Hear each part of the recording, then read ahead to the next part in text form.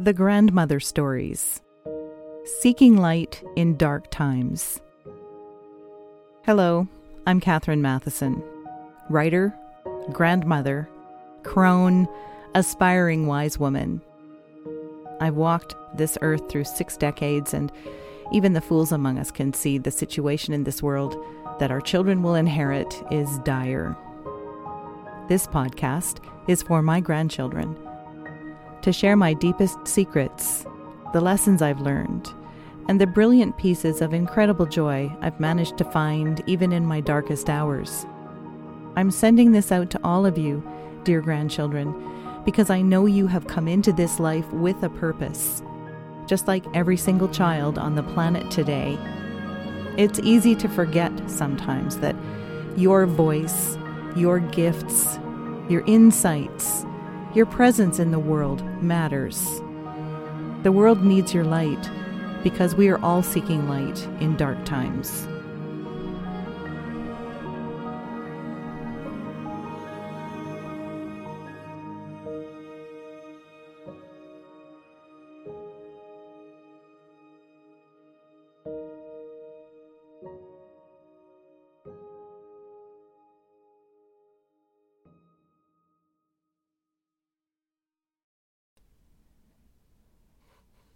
Episode 12. The Universal Symphony and How to Hear It Play. The patterns of the universe can be seen in the orbit of planets, in the way leaves grow on the trees, the way a nautilus shell curves outward as it grows, and in the way it sings. Does the universe sing? Apparently it does. And its lowest note may be a B flat, some 57 octaves lower than middle C. That's according to Dr. Andrew Fabian, an X-ray astronomer at the Institute for Astronomy at Cambridge University in England. Fabian says this note is being sung by a black hole 250 million light-years away in the Perseus cluster of galaxies, as explained in a New York Times article in 2003. Now, as humans, we can hear perhaps 10 or 11 octaves of sound. Further work is being done to interpret the sounds of the universe through a process called sonification. In a recent article by science correspondent Dan Falk in the Smithsonian magazine called "What Does the Universe Sound Like?", a team of astrophysicists from the Smithsonian Astrophysical Observatory in Cambridge, Massachusetts, announced they have, quote, found ways to amplify and manipulate distant sound waves that would otherwise be undetectable by human ears. And the result is astonishing. You can take a tour of the sonification of the universe on YouTube, and you can listen to the sonification of the galactic center of the universe through links in this episode. Now, in his search for the connection between celestial and earthly music, physicist and jazz musician Stephen Alexander turned to John Coltrane for inspiration. That's because the late great jazz musician John William Coltrane was fascinated by the famous physicist Albert Einstein. And in his efforts to understand Einstein's theories about the universe, Coltrane discovered a way to connect music with universal vibrations. Alexander studied Coltrane's music, and he writes about it in his book, The Jazz of Physics, the secret link between music and the structure of the universe. You can hear Alexander explain Coltrane's ideas in a Google Talk on YouTube, linked here in the notes. Here's a quote from the video. Quote, "Music is structured sound. If the universe started off as some sort of sound pattern and developed into structure, and it is now a specific kind of structured sound, its structure is similar to the structure in music created by composers like Bach. And there are similarities between quantum mechanics and jazz improvisation." End quote. If you don't want to read the whole book, you can read an excerpt in The Jazz of Physics, which is an article in the American Scholar by Stephanie Bastick in 2016. And again, the link is in the notes. And included in that article is this quote.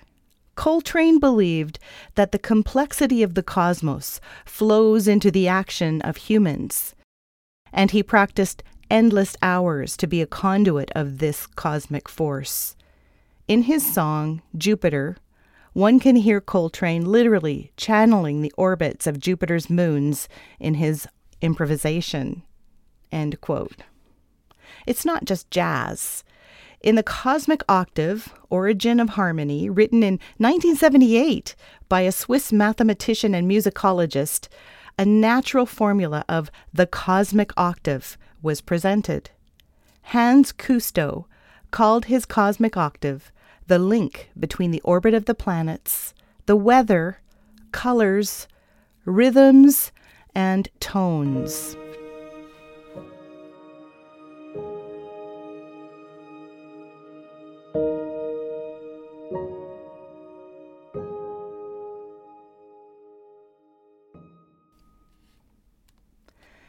Once, I heard the universe sing. It happened on an ordinary night, one February, while I was out for a walk. Imagine it, a lone figure bundled up and hurrying into the chill wind, heading past closed-up shops in a bid to keep the circulation going. The idea is to be warm enough to stand on the small beach at the end of my street for a few minutes, to enjoy the stars if they're out. I'm walking 20 minutes out and 20 minutes back with a small side trip to stare at the lake. Now, I've been taking this walk every evening that year, after dinner, for months. It's a neighborhood beach tucked into a button of a park set between small houses in a quiet part of town.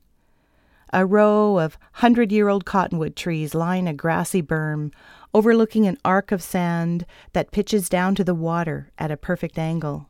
Perfect, anyway, for the small children who live in the nearby houses and who love spending long sunny days making trenches and pouring buckets of water into pretend rivers in the summertime.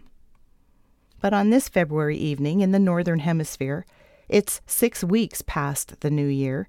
It is nighttime, and until tonight there have been few stars to see under frigid, overcast skies in at least that long.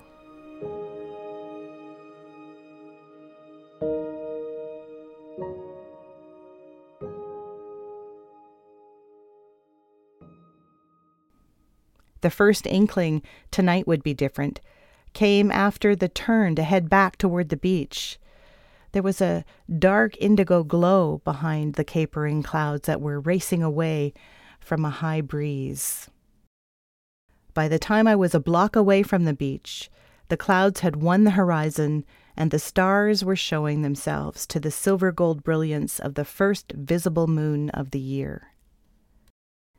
A small moment, poised to offer itself. Pieces were in play.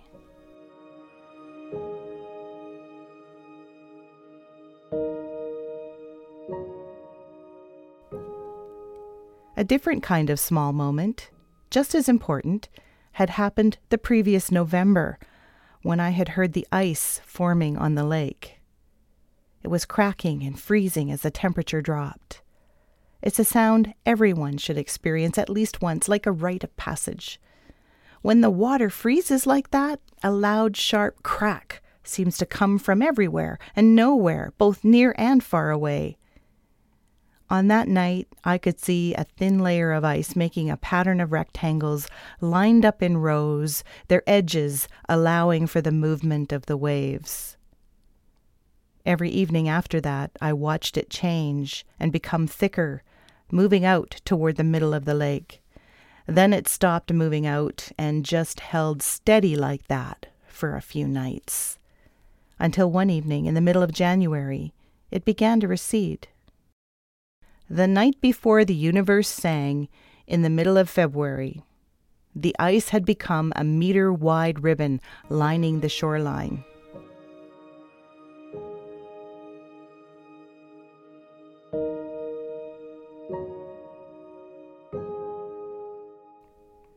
And on the night that the universe sang, I came around the corner to the park with a growing sense of expectation.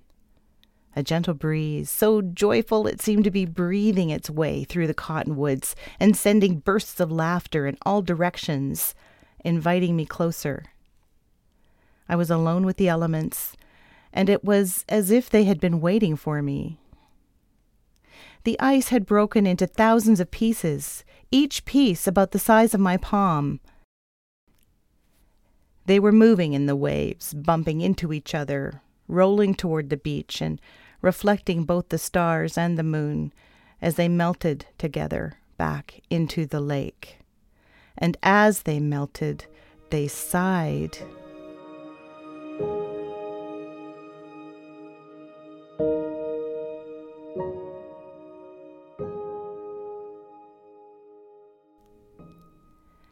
And then I heard the music. These thousands of pieces of ice were clinking together like a massive wind chime, carried by water and wind to their ultimate dissolution. They were melting in a rhapsody of natural order and harmony. Standing in the center of the arc of that beach, I listened to the symphony of the spheres without benefit of conductor or program. And I felt its music. It was breathtaking in its immensity.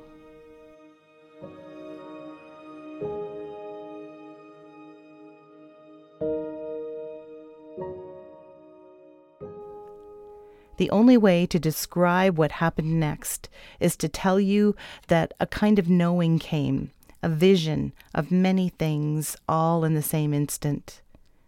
A small moment of eyes wide open understanding that floods the senses in less time than it takes for the heart to beat just one time, and leaves you gasping and filled with wonder. I could suddenly see the way people come into the world and the way they leave it, and how we might have it all wrong in the way we feel about this coming and going into and out of life. Babies with their smooth skins and all their fingers and toes in place. You could say that they all begin their lives looking remarkably similar.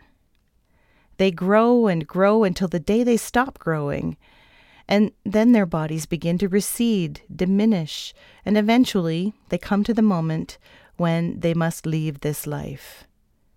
When a person has come to the end, they have worn their body in a way that is unique to them, and their body reflects every experience.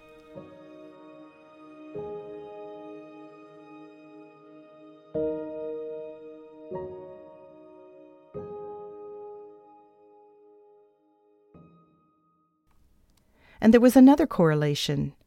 If birth has a universal sound, it might be the hard snap of birth, a new pattern of potential. If death has a universal sound, it might be the joyous music of release back into the ether of creation. And I understood that we may have it all wrong to be so happy when a person is born and so unhappy when a person dies. That perhaps we should be filled with sorrow at the birth of a child because it is being snapped into life without any knowledge of where it has come from or what is required or how to follow its path or purpose.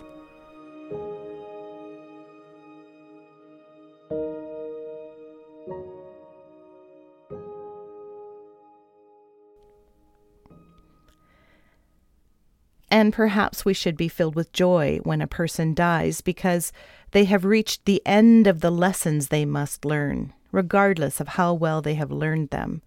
They are being welcomed back into the great wide beyond, there to merge and commune once again with the source of all things.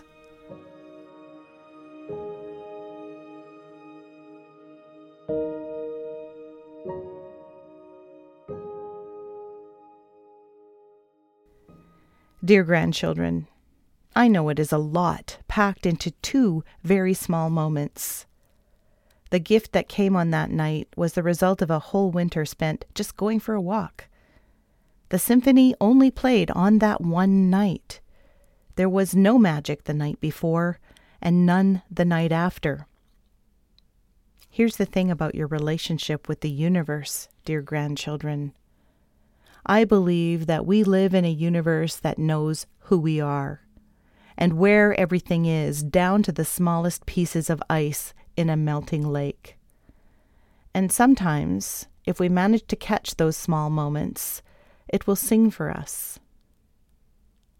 It is my fondest wish for you that you experience your own relationship with the universe, find your own way to connect to the music of the spheres, and as you learn to pay attention, to show up for yourself and for the world around you, that at least once you will hear the universe sing just for you.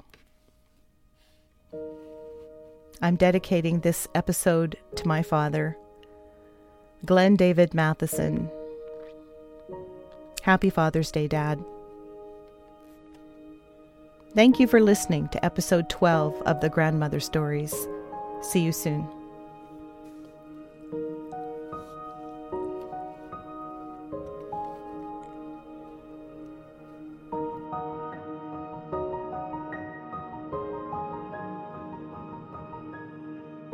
This podcast is for my grandchildren, to share my deepest secrets, the lessons I've learned, and the brilliant pieces of incredible joy that I've managed to find, even in my darkest hours.